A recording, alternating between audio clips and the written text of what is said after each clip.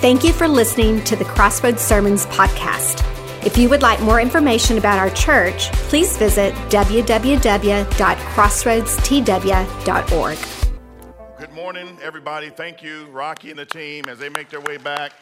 I'm going to tell you what, they were going in this morning. Amen. That is who you are. That is who you are. Man, God is good, and he always will be good, and he never ceases to be good. And so, man, I know there's a lot of things that we journey through in life that just doesn't make a lick of sense, okay? There's, whether it's loss, okay, whether it's bad diagnosis, if you will, from the doctor, whether if it's 2020.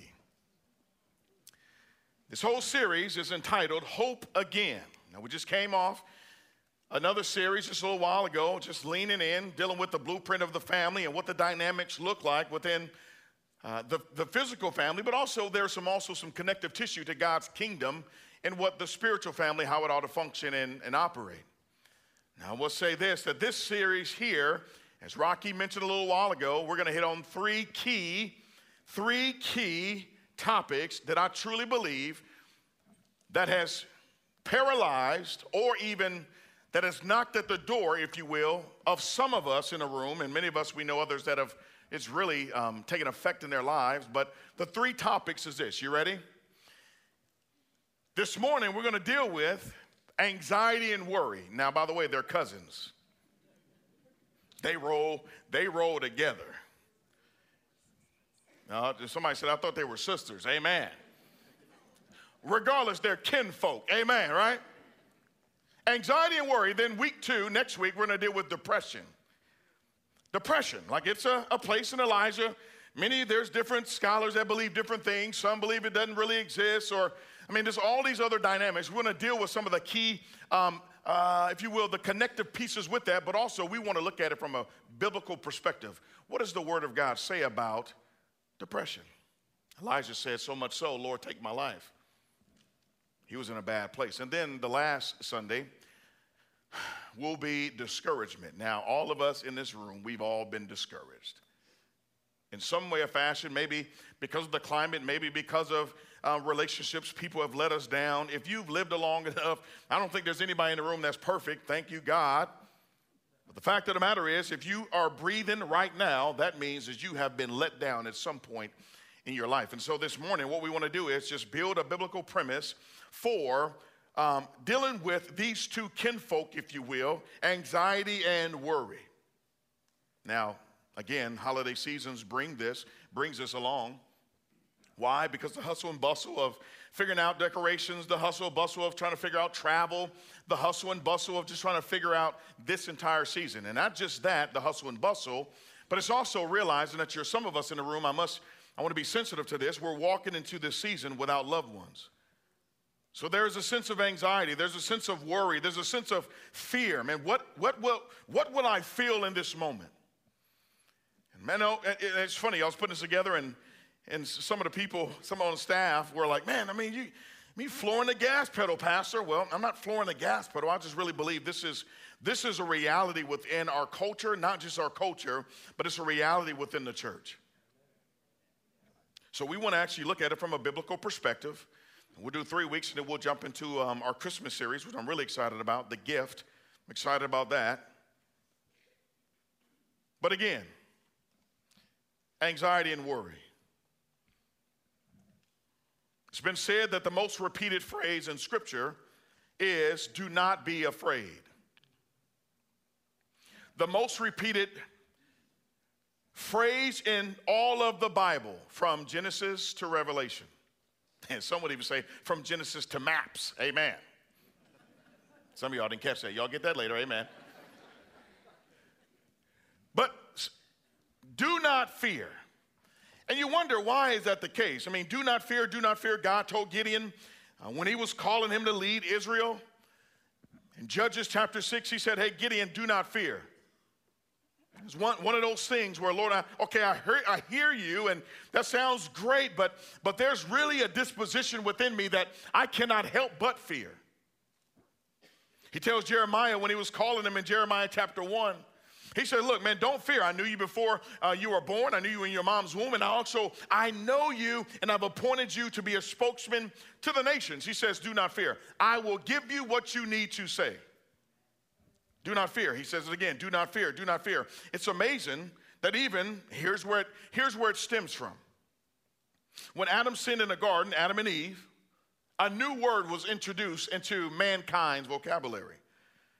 We notice to be the case in Genesis 3, when the Lord was walking in the cool of the day, desiring to fellowship and seek out Adam and Eve. He called Adam's name Adam, Adam, Adam, where are you? And the Bible says that he was hiding, and Adam uttered these words. He says, I am afraid. For the first time in Scripture, we see this new vocabulary kick in after the fall. Now, this is very important as we build this case when it comes to worry and anxiety. And some would say this, that if God is a loving God, he's a perfect God, which we know this is the case. As I was doing biblical theology and studying with the team, we landed on this profound understanding as we look at Matthew 6. That here it is. It seems as if that anxiety, worry, and fear became the norm because there was a sense of absence of God's love. But we know this to be the case that God is a perfect God. He loves perfectly. So 1 John 4:18 says that perfect love drives out fear. So then how do we balance this deal? If we don't deal with anxiety, if we don't deal with these two kinfolk, anxiety will deal with us. And I'm going to share some of my own story in just a little bit, just to let you in my life, and then with this area of worry and anxiety. But anxiety brings tension. It brings tension. It brings the dynamic first, subpoint A, it brings that I just don't understand it. Anxiety, some of us, we get crippled by it. Social anxieties, I have small group social anxieties. You may say, Marcus, I didn't know that. I do. When small birthday parties, they drive me nuts. Kids run around, boogers in their nose, blowing a little thing. I freak out. I don't know what happens to me. Something. I just don't understand it. For some of us, it's just completely overtaken. We're overtaken by it. It paralyzes us to where we find ourselves maybe in a situation or in a space in our home or in our car, we can't move. We don't even want to get out the bed. Have you ever been there? Culturally, the definition would be, the culture highlights it and celebrates it. You look at Simone Biles in the Olympics, mental health or anxiety and worry, not feeling ready. This is a very heady conversation. And by the way, let me just say this. In 32 minutes, we will not answer every single question. So I want you to know that. So, well, Pastor, you missed this, or Pastor, you missed this. We want to make sure, though, hearing what Jesus said about this particular dynamic, we got to see that. Well, the culture says, I'll highlight it. Well, okay, we'll do this. Well, then clinically, there's this other dynamic. It's the feeling of fear, anxiety, this whole disorder language used. It doesn't go away. It gets worse over time. So the question this morning on the table is this. Why shouldn't you or I worry or be anxious? We got to answer that question. Why? This is not cotton candy, circus, cool Christian scripture on a mug topic or teaching. This is at the heart of every single one of us. So in this text, we're going to see what Jesus gives. He gives us a healthy diagnosis, but then he also provides for us a proper prescription for anxiety and worry. A healthy, proper prescription. Now, I know that many of us in the room, this goes beyond just, hey, man, I've tried this Bible. People prayed for me. It's still there. Well, I'm going to encourage you. Maybe go see your personal doctor. Maybe go see it. That's fine. Medicine, it's okay. I'm not saying be addicted to the medicine, depend upon the medicine, but God has granted medicine for a reason. It could be a grace. I'm not saying it's a crutch, but it could be a grace.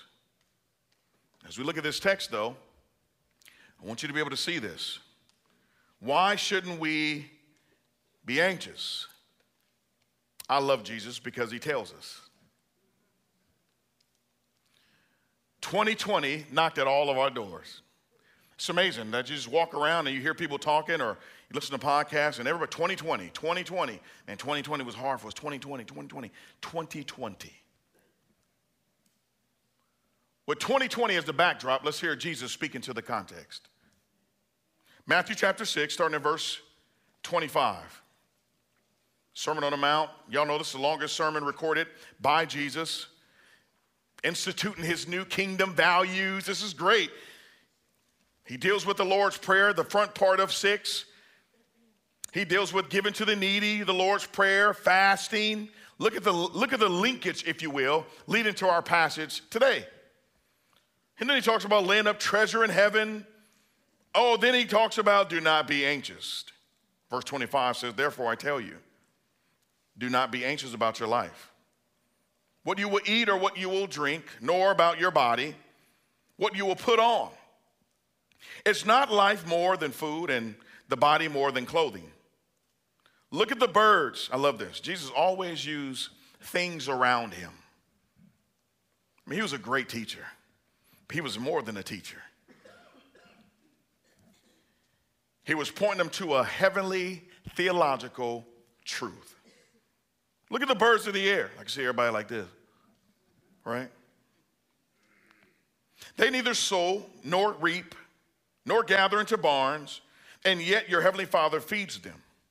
Are you not, check this out, remember Genesis 3, are you not of more value than they? This is not a narcissistic teaching. This is not a me-centered theology. This is just how God views you and I and how he wants you and I to function when we're pressed on all sides with the 2020 vibe. And which of you, by being anxious, can add a single hour to his span of life? It's like the old preacher used to say, it's like worrying. It's like a rocking chair, sitting in a rocking chair to keep you busy, but it won't take you nowhere. Amen. And why are you anxious about clothing? Consider the lilies of the field, how they grow. They neither toil nor spin. This is crazy, man, how Jesus is doing this. Yet I tell you, again, here it is, even Solomon, now he's pointing to the fact that I am sovereign. I'm really making a claim to be God in flesh. Speaking about Solomon in the Old Testament. Yet I tell you, even Solomon in all his glory was not arrayed like one of these. But if God so clothed the grass of the field, which today is alive and tomorrow is thrown into the oven, will he not much more clothe you? Oh, you, here it is, of what? Is Jesus like insensitive? Is he like not really seeing the whole picture?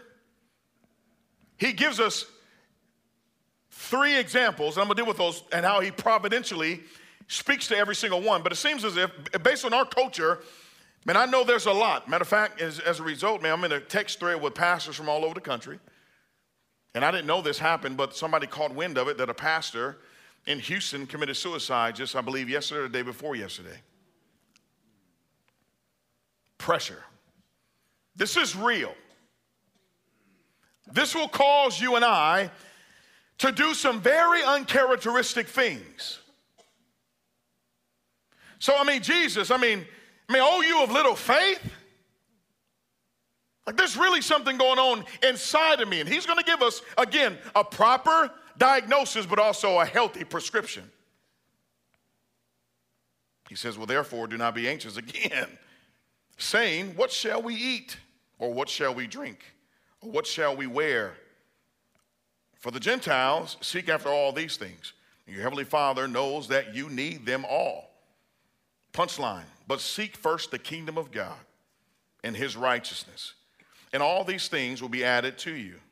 Therefore, 3rd time, do not be anxious about tomorrow, for tomorrow will be anxious for itself. Sufficient for the day is its own trouble. So, Jesus tells us right off the bat, this is interesting. He says, well, why shouldn't you be anxious? Why shouldn't you and I worry? Verses 25 through 32 tells us because Jesus cares. It's not rocket science. And I understand there may be levels and different degrees of this idea of anxiety and worry in the room. Some of us, it's plagued us for so long, it has become a commonplace. It's our default. It's our lowercase g God. It's whatever. It's the filler in the blank. So now it's a natural default. When there is a void, if you will, of faith in Jesus, if there's a void, fear begins to come in right after that. And some of us, we really don't wrestle with this. But he says, Jesus commands the people, therefore do not be anxious about your life.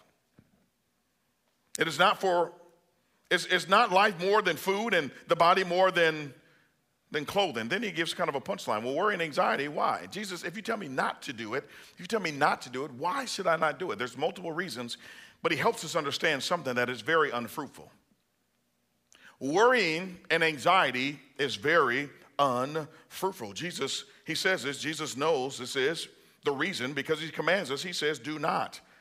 And which of you, verse 27, and which of you by anxious or anxiety thoughts or anxious thoughts can add a single hour to the span of his or her life? Worry is this. It denies the wisdom of God. Think about it. It denies the wisdom of God. It says that he doesn't know what he's doing. It denies the love of God. Remember, the absence of love, then fear comes in. But we know God is a God of love, and perfect love casts out fear. It says that he does not care. It denies the power of God. Talking about worry and anxiety, these kinfolk. It says that he isn't about to deliver me, or he can't deliver me from whatever is causing me to worry. It's just unfruitful. Jesus says you can't even add anything to the day. Who can add anything by worrying? Who can do anything? But then it robs us of joy and perspective.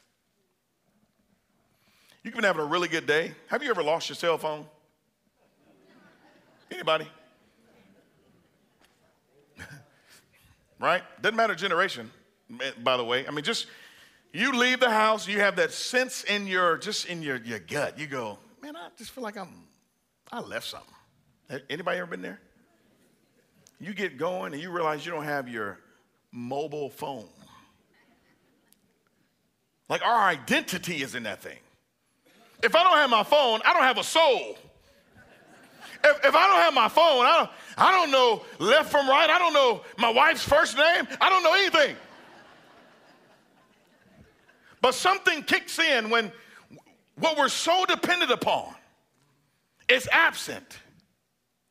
Something else, just logically think with me here. Something creeps in, and the enemy wants you and I to begin to think, first off, as Jesus, the first thought from the text, the enemy wants you and I to think, yes, God doesn't care, Jesus doesn't care about you. So then therefore you can have the privy or the privilege to fear and just worry. No. And he's going to tell us why, because it robs joy. You could be having a great morning, and then you get halfway up 1488. 1488 can rob you of joy anyway. Amen. 1488 robs my joy almost at least twice a week. Amen. But it can rob you of your joy and even your perspective. Worry.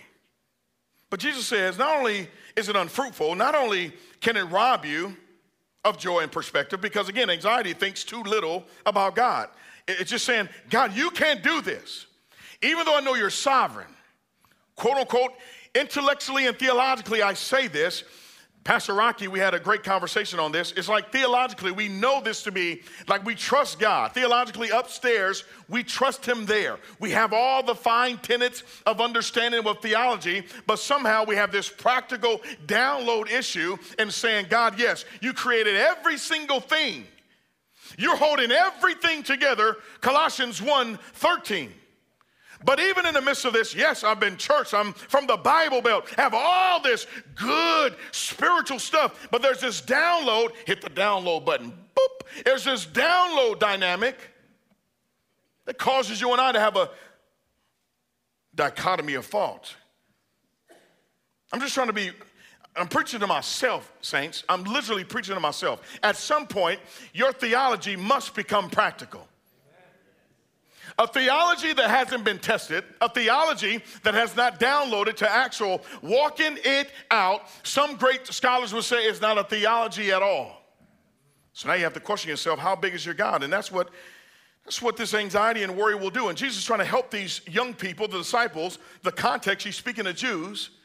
He's trying to help them understand something, that, hey, anxiety, it thinks too little about God, and it minimizes how much God thinks of us. I know this again. This is not a narcissistic teaching, but Jesus is letting us know something. If you're a part of my kingdom, you're a part of my home. If you're a part of my home, you're a part of my kingdom. And if you're a part of my home and my kingdom, you're my child, you're my son, you're my daughter. I know about you. I care about you. There is no reason for you to doubt. There is no reason for you to wonder if I love you or am I connected to you. He's letting them know my kingdom is what this is look like. This is what it looks like. If I'm here, you got all that you need. If I'm here, I mean, this is what he's saying. This is my kingdom. I'm setting it up this way. Therefore, Jews, do not worry, even though you're going to miss me in this whole process and think that you're going to have another type of king coming, but you're still going to miss it. But in essence, for those that got it in this text, how great was that? He knows. Well, he knows. What does he know? Well, he knows everything. He says, look at the grass, look at the birds, look at the lilies, look at Solomon. You see, God is holy. Let's stay here for a little bit. God is holy. That's what Jesus is pointing out here. Like I know. I know.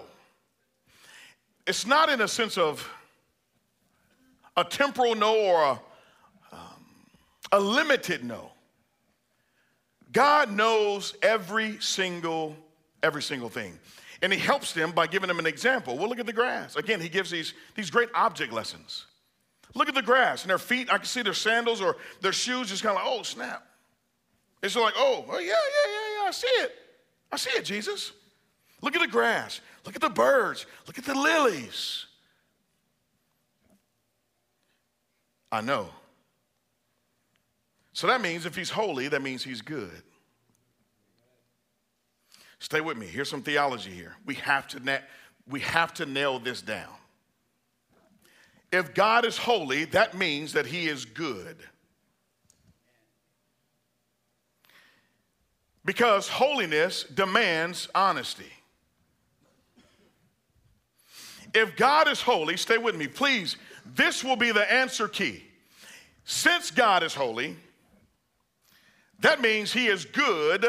He's eternally good. Doesn't matter what you and I face. So since he's holy and he's intrinsically holy and eternally holy, that means holiness makes honesty an obligation. So he's telling the disciples and telling those around him, he's saying, look, this is the truth. This is it. Well, he provides. Well, I know, I see. Isn't it amazing that God, in the midst of everything that we have going on, we're with a family from the church Friday night, and they pulled out an app, and y'all probably know this. It's kind of this universe app. You can look out and see all the stuff in space. Y'all know what I'm talking about? Anybody? Just say yeah, amen. Okay, cool. Thank you. And I'm like, man, that's crazy. And I thought it was a prank at first. He pulled it out, and I'm like, man, no way. He's like, yeah, here's Saturn, and here's this. And I was like, man, ain't no Saturn. Stop playing with me. That's some old fictitious junk. But no, it was real. To see the expansion of all of creation. I mean, it was amazing to see on a small little phone that even this great, great God that created all of this, he still knows and sees you. It's the God El Roy. It's the God who sees. He told Hagar, I see you. I see you. Some of you, you're wondering, and Jesus, this is why he, out of the gate, tells us why we shouldn't be anxious. He's saying, because I care for you. I see you. I love you with an infinite love. I love you with an eternal love. I love you with a perfect love. And I see you. Then it says, well, I'll provide for you. Well, not only does he know, he also provides. It's just not knowing and don't do anything about it. He says, well, I see the birds, the grass, and the lilies, and I know about Solomon, but also I provide for you. This shows God's good nature. Literally, it shows his nature. Verse 26 through 32, it says, look at the birds of the air, and they neither sow nor reap nor gather in the barns. Think of this. Just think of birds. Look at the practicality of birds. And yet your heavenly Father feeds them. His eye is on the what? Are you not of more value than they? Some of you, you've been questioning if God loves you. In this season, through 2020, even with loss, he wants you to know you can hope again. Why? Because he knows you, but not only does he know you, he desires to still come through for you. Now, he may not come through the way you want him to come through. Now, the problem is we have this understanding of, man, God, if you don't come through like this, then maybe you really don't care. Well, God is saying you can't put me in a box. A lot of times in the waiting room, we talked about this as a prayer team some weeks back. A lot of times in a waiting room of life where anxiety and worry begin to knock, in the waiting room's always weird. Don't y'all know that? Like elevators. Isn't elevators weird? When you get on an elevator and it's like some random person get on, it's just you and them. Come on. Really? Serious? It's weird. So much so that, it's like, who's going to say the first thing? Who's going to strike up the conversation? So it's like the waiting room. You in waiting rooms, you see different types of people. But in a spiritual sense, in the waiting room, Jesus is sitting right across from us. And we miss him. In the waiting rooms of life, Jesus is literally, as he provides, he may provide in different ways, but what he does, let these guys and this group of people know that, hey, you have me. I'm going to deal with the whole seeking first in just a little bit. But he says, look, I'm going to provide for them. Again, look at this. Birds, they never sow nor reap nor lilies. They neither toil nor spin. Think about this. They have the soil, the air, the sun, the water. They have everything they need to make it. It's amazing that all of creation that God has created functions in their God-given role. In this regard, they trust the Lord. But it's amazing that the apex of his creation, mankind, as Jesus would say in this text, are you not more than they, or more valuable than they? That we somehow, some way, we find ourselves not trusting the one who is the author of life. Well, for me, in my own personal life, it's, you say, this is a real thing, anxiety. I told you about birthday parties. Y'all pray for me. Just when you think Saturday mornings or Saturdays, typically those are when birthday parties jump off, okay? Pray for me. But also, I didn't have much growing up. So we were relatively poor. Man, our family, we didn't know we were poor. My siblings and I, we didn't know we were poor. We had no idea. My mom, and they made sure that we had no idea that we were poor. We thought we were living the best of the best. And so this whole idea of me growing up with little, now as God has allowed me to mature and grow and get older, there is this dynamic in my life now. Since when I was a young little lad, I didn't have much. So now I'm more reluctant to do this with what I do have. So then there's this element, if my bank account goes beyond a certain number, or if this happens, if the stock market or my 401k is messed up or whatever this thing, there's this disposition in your pastor that begins to go, well, I don't know, God. Even though you spoke everything into existence, I'm just going to hold on to this myself because I can figure it out better than you can. I'm being very honest with you this morning. God is working on me. My wife knows this to be true. She's like, yeah, you telling the truth. Thank you, baby, for your validation. Amen. Your support. He says we're worrying about clothes, food, drink. You see, in the Jewish culture, that would have been equivalent to us having security, job security, or health, or even our 401k. So they would have understood this in that context. Those were the basic necessities that everyone longed to have. So since he says, well, it doesn't do any good, it's unfruitful, it robs you and I of our joy and perspective. He gives them an example of the different things, but then he also tells them how he provides for them, specifically each one, and then he tells us the punchline. Since Jesus cares for you and I, so why shouldn't we, because he cares for us, then how do we not worry then? How do we not live in a place of anxiety? He tells us. Jesus commands us to seek him. This is very interesting. He tells you and I to seek him. In other words, he's saying we must focus on eternal things instead of temporal things. When we begin to compare eternal with the temporal, I guarantee you fear will move in.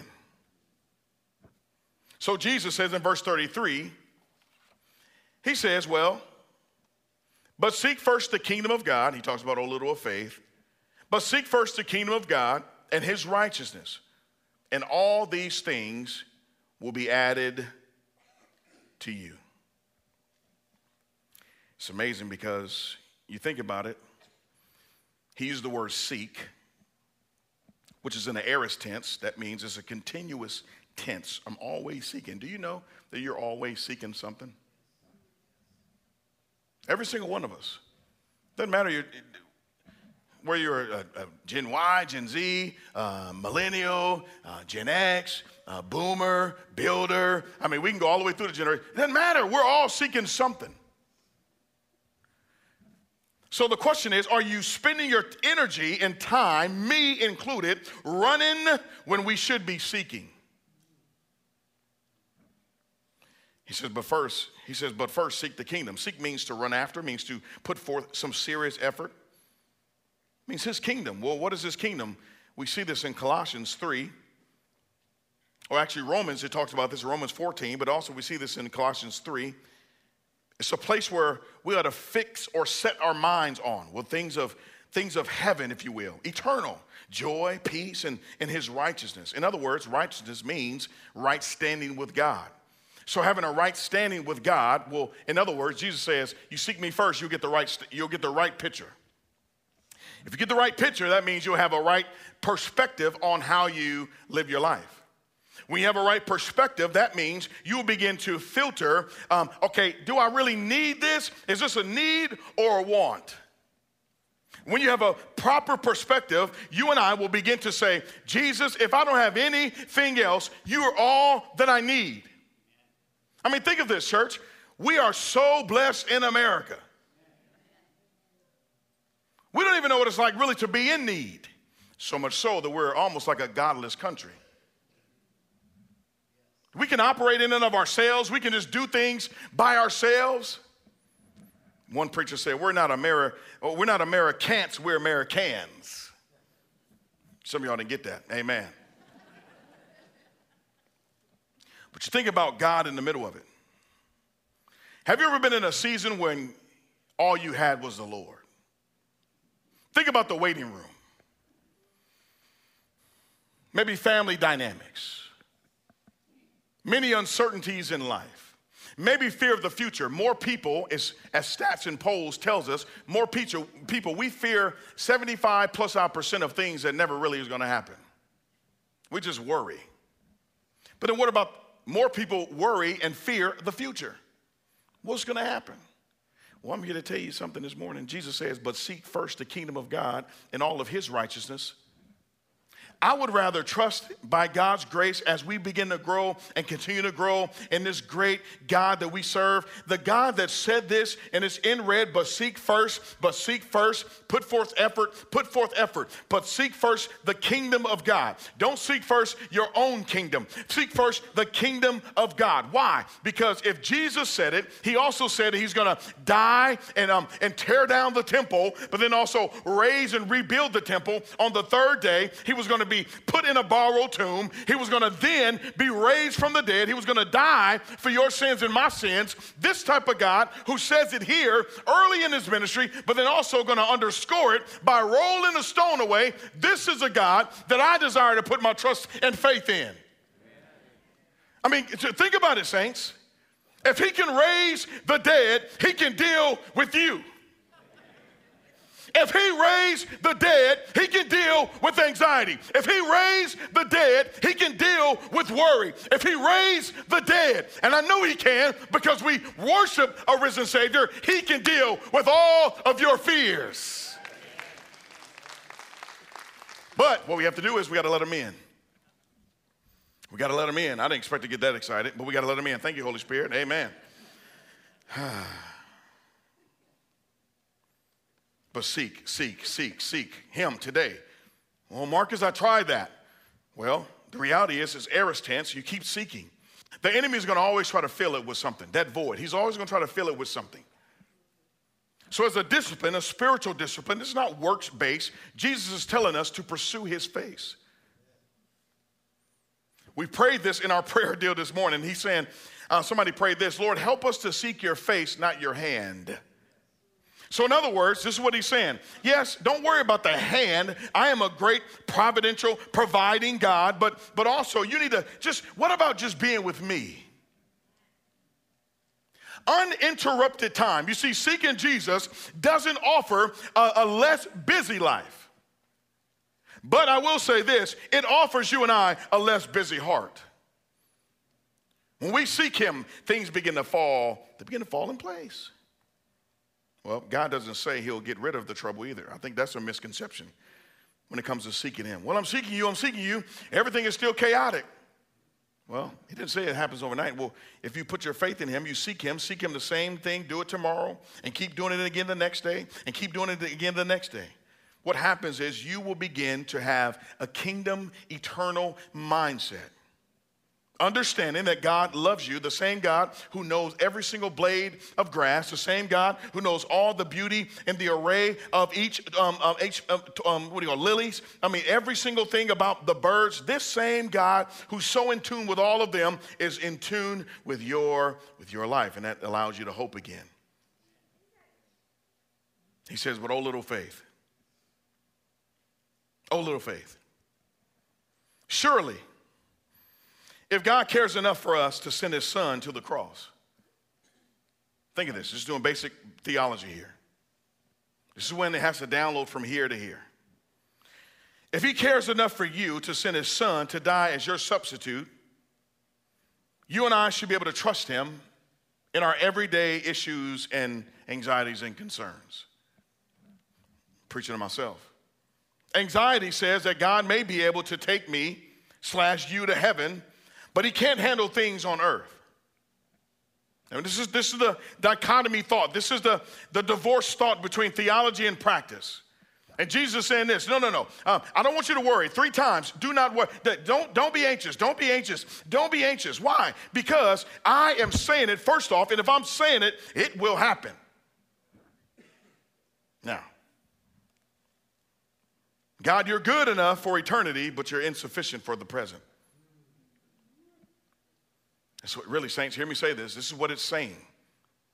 This is what anxiety says for you and I. So if seeking after temporal things equal less hope, that means if we, with reckless abandon, put the aorist tense in our own lives to continually seek after the great things of God, the kingdom of God, Colossians 3, to set our minds on things above where Jesus is seated. What does that mean? Well, it means if Jesus is seated there, he is the full embodiment of the fruit of the Spirit. And so since he's the fruit, the embodiment of the fruit of the Spirit, we ought to set our minds there. Then, as I talked about a while ago, we will be upside down trees with our roots in heaven now so that others can pluck from our lives. You will be an upside down tree, getting your roots in everything from him. Some of y'all are missing this. Some of you are missing it. I know you're missing it. I sense it in the room. Church, let's lock in and let's really say, Jesus, if you're all that you say you are, I want to sit and I want to rest on you. I'm going to do this, and I know I shouldn't, but I'm going to do it anyway. Here it is. Y'all ready? Jesus, if that's you, I'm going to lay on you. I'm going to rest on you. I'm going to trust in you. I don't care what happens. I don't care fear, anxiety, worry, anything. I'm trusting in you. Why? Because you can hold the weight. You can hold the weight. Now, that was scary. I saw my life flash in front of me. As I'm giving an analogy, my knees are shaking. What's going on here? So anyway, he says, but seek. What are you running after? What are you running after?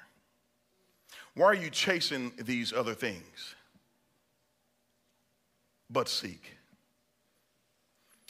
It's like if I had a cup of coffee. And I was holding it in my hand. I could hold that cup of coffee for, 2 minutes would be good. With a handle. Or just holding just a cup. I can hold it for 2 minutes. I can hold it for maybe 20 minutes. But 2 hours, things are going to get a little different. Let alone 2 full-on days. 2 years, it's not going to happen. Stuff will begin to seize up. My hands will lose its grip, and I will drop it if something hot or whatever, if it's glass. Just figure, if it's glass, then it's going to shatter and be a catastrophe. Here's what Jesus is saying.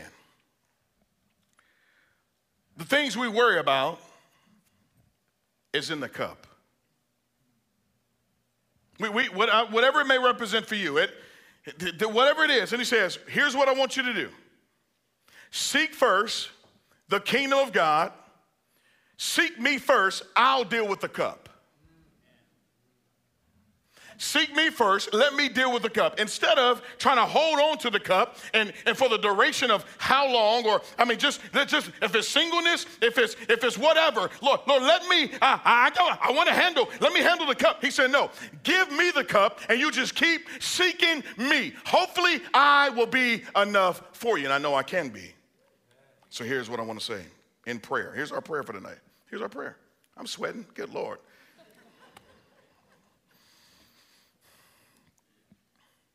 What if we pray this? Today, Jesus. Today, Jesus. I'm giving you blank. Period. That's it. Thank you for your provision and care.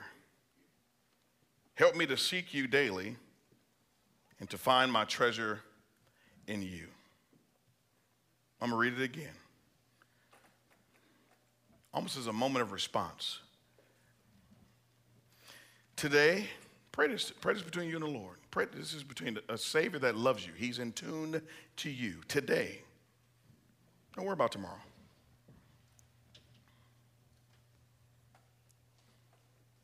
Today, Jesus.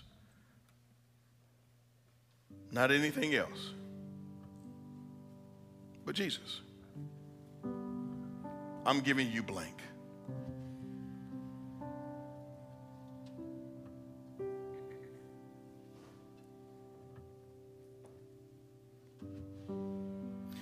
Thank you for your provision and care.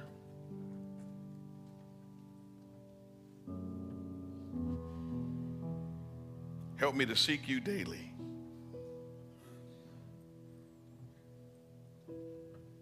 And to find my treasure in you.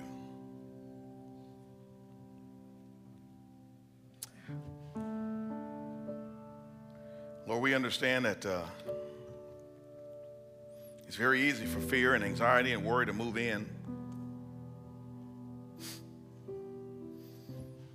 Typically that happens when we take our eyes off you. But then we begin to ask these internal questions. Do you care? Do you love us? Do you see us? Do you see me? We all want to be valued. We all want to be loved. But what greater love than this, that the God who says he loves us, he also demonstrated that love towards us and for us. While we were yet sinners, the Bible said that Jesus died. So, Lord, I understand going into the season, there's a lot of anxiety and worry and fear. Lord, I pray that we will press in, that whatever that blank is, whatever the cup may be, that we'll give it to you so that we can hope again. And I know for some of us, we've tried this and it seems as if we've been let down and we default to whatever that comfortable place is and was. But Lord, with the power of the gospel, help us to hope again afresh. To trust your word, to trust what you say, to trust your provision.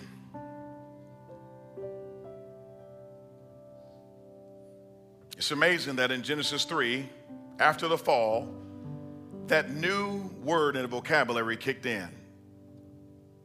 For I'm afraid. Yes, we can say it's a clinical thing. Yes, we can say it's mental health. Yes, those things are real. But it's also a spiritual thing. So help us, Lord, to trust you, to depend on you in any and every circumstance. Because you are holy. And since you're holy, that means you're good. And since you're good, that means you never cease to be good. And since that's the case, your holiness demands honesty and makes it an obligation. Thinking that you rose from the grave, that we can trust a God that's alive, He's living, He knows your name, He knows your end from your beginning. Thank you that this morning, take a moment right now, just again, give it to Him. We're going to sing it just a little bit, but whatever it is, give it to Him. Say, Lord, I'm giving you this. Maybe you have to just stand and open your hands up and say, Lord, I'm doing this. If that's you, come on, just stand with me. I'm standing now. I'm giving you whatever it is. I'm giving you this. Is there one? Say, I'm willing to give you this. I see you. I'm giving you this. Whatever this may be, I'm giving you this. Thank you that you have the power to raise the dead. And in so doing, you also have the power to work in our lives. We thank you and we pray this in Jesus' name.